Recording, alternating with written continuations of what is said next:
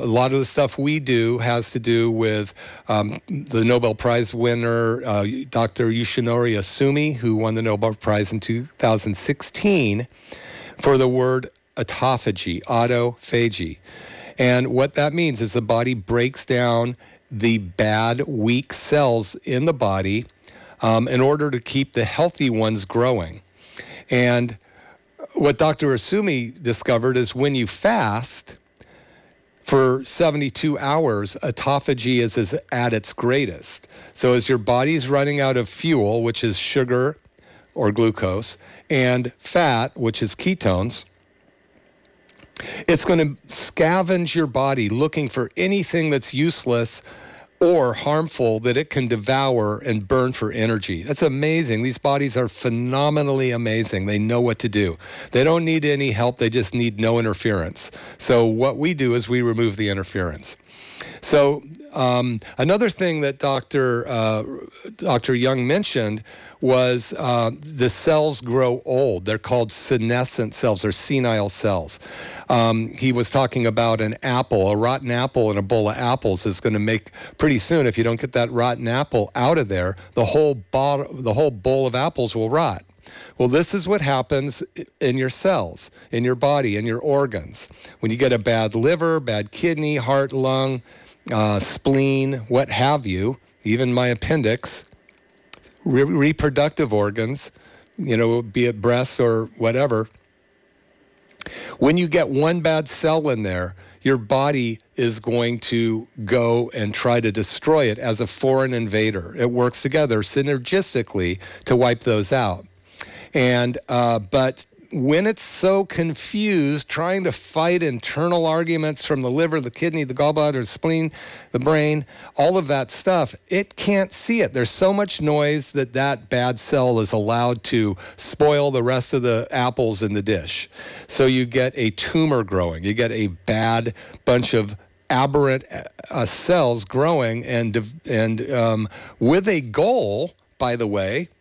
They don't think they're trying to kill you. They just want to survive. These aberrant cells go, hey, we're in a hostile environment. We've got to survive. So let's kill the host so that we can survive. Kind of crazy concept, right? That cancer is going to try to kill the host that's keeping it alive because it thinks it's an antagonist. So the cells in our body have a funny, there's a term called apoptosis, A-P-O-P-tosis, T-O-S-I-S, which means programmed cell death. Our cells are supposed to live so long and then die. It's like a life cycle of a cell. Heart cells or stomach cells last 5 days. Heart cells, 90 days. Muscle cells, 120 days. They're constantly reproducing and rebuilding ourselves. The same DNA blueprint that made a cell when we were 5 is making a cell when we're 60. Making the same DNA blueprint is replicating a cell when we're 80 as it does when we're 5. Why do these cells look different or get older or sag more if it's the same DNA? A lot of it has to do with the fact that this DNA is, because of the toxin in the environment, they're wearing it out. This is where turning back your biological clock comes in. You should read the book, and you can understand it a little better. I can't go into the whole thing on the show here, but if we want to turn back our biological clock, we have to get rid of the old weak cells, cull the herd, so to speak. That's what the wolves used to do to the buffalo back in the day. They would cull the herd. Wolf pack would come around. They would surround the herd, and then the weakest ones would become part of the evolutionary system. And the wolves would survive, and it would go on. So in our bodies, our body culls the herd through, number one, apoptosis, which is planned cell death, programmed cell death, and also through autophagy, self-eating. So your body would recognize a well-run body with not a lot of confusions and bad signals going back and forth and toxins disrupting everything. A well-run body would recognize that senescent cell. Senescent means senile. It's done. Its days are done. It's not doing any good. It's sitting there just collecting, eating food, doing nothing for the body, but being diseased. And what it does is it takes the cells next to it with it, just like a rotten apple.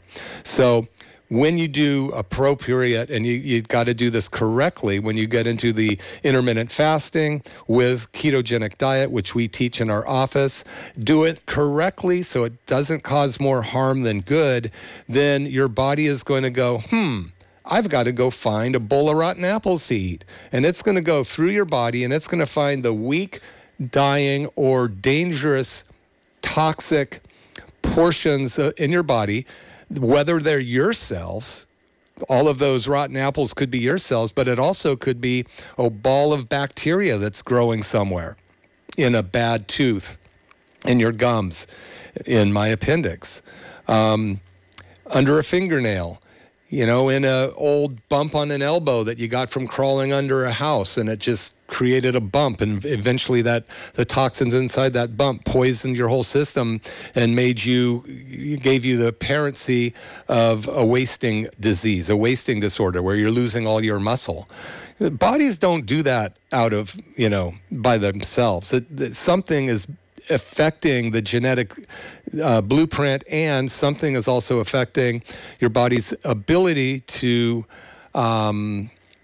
do what it's supposed to do, which is survive. So your body has this innate intelligence to survive. You're listening to McCollum Wellness Radio.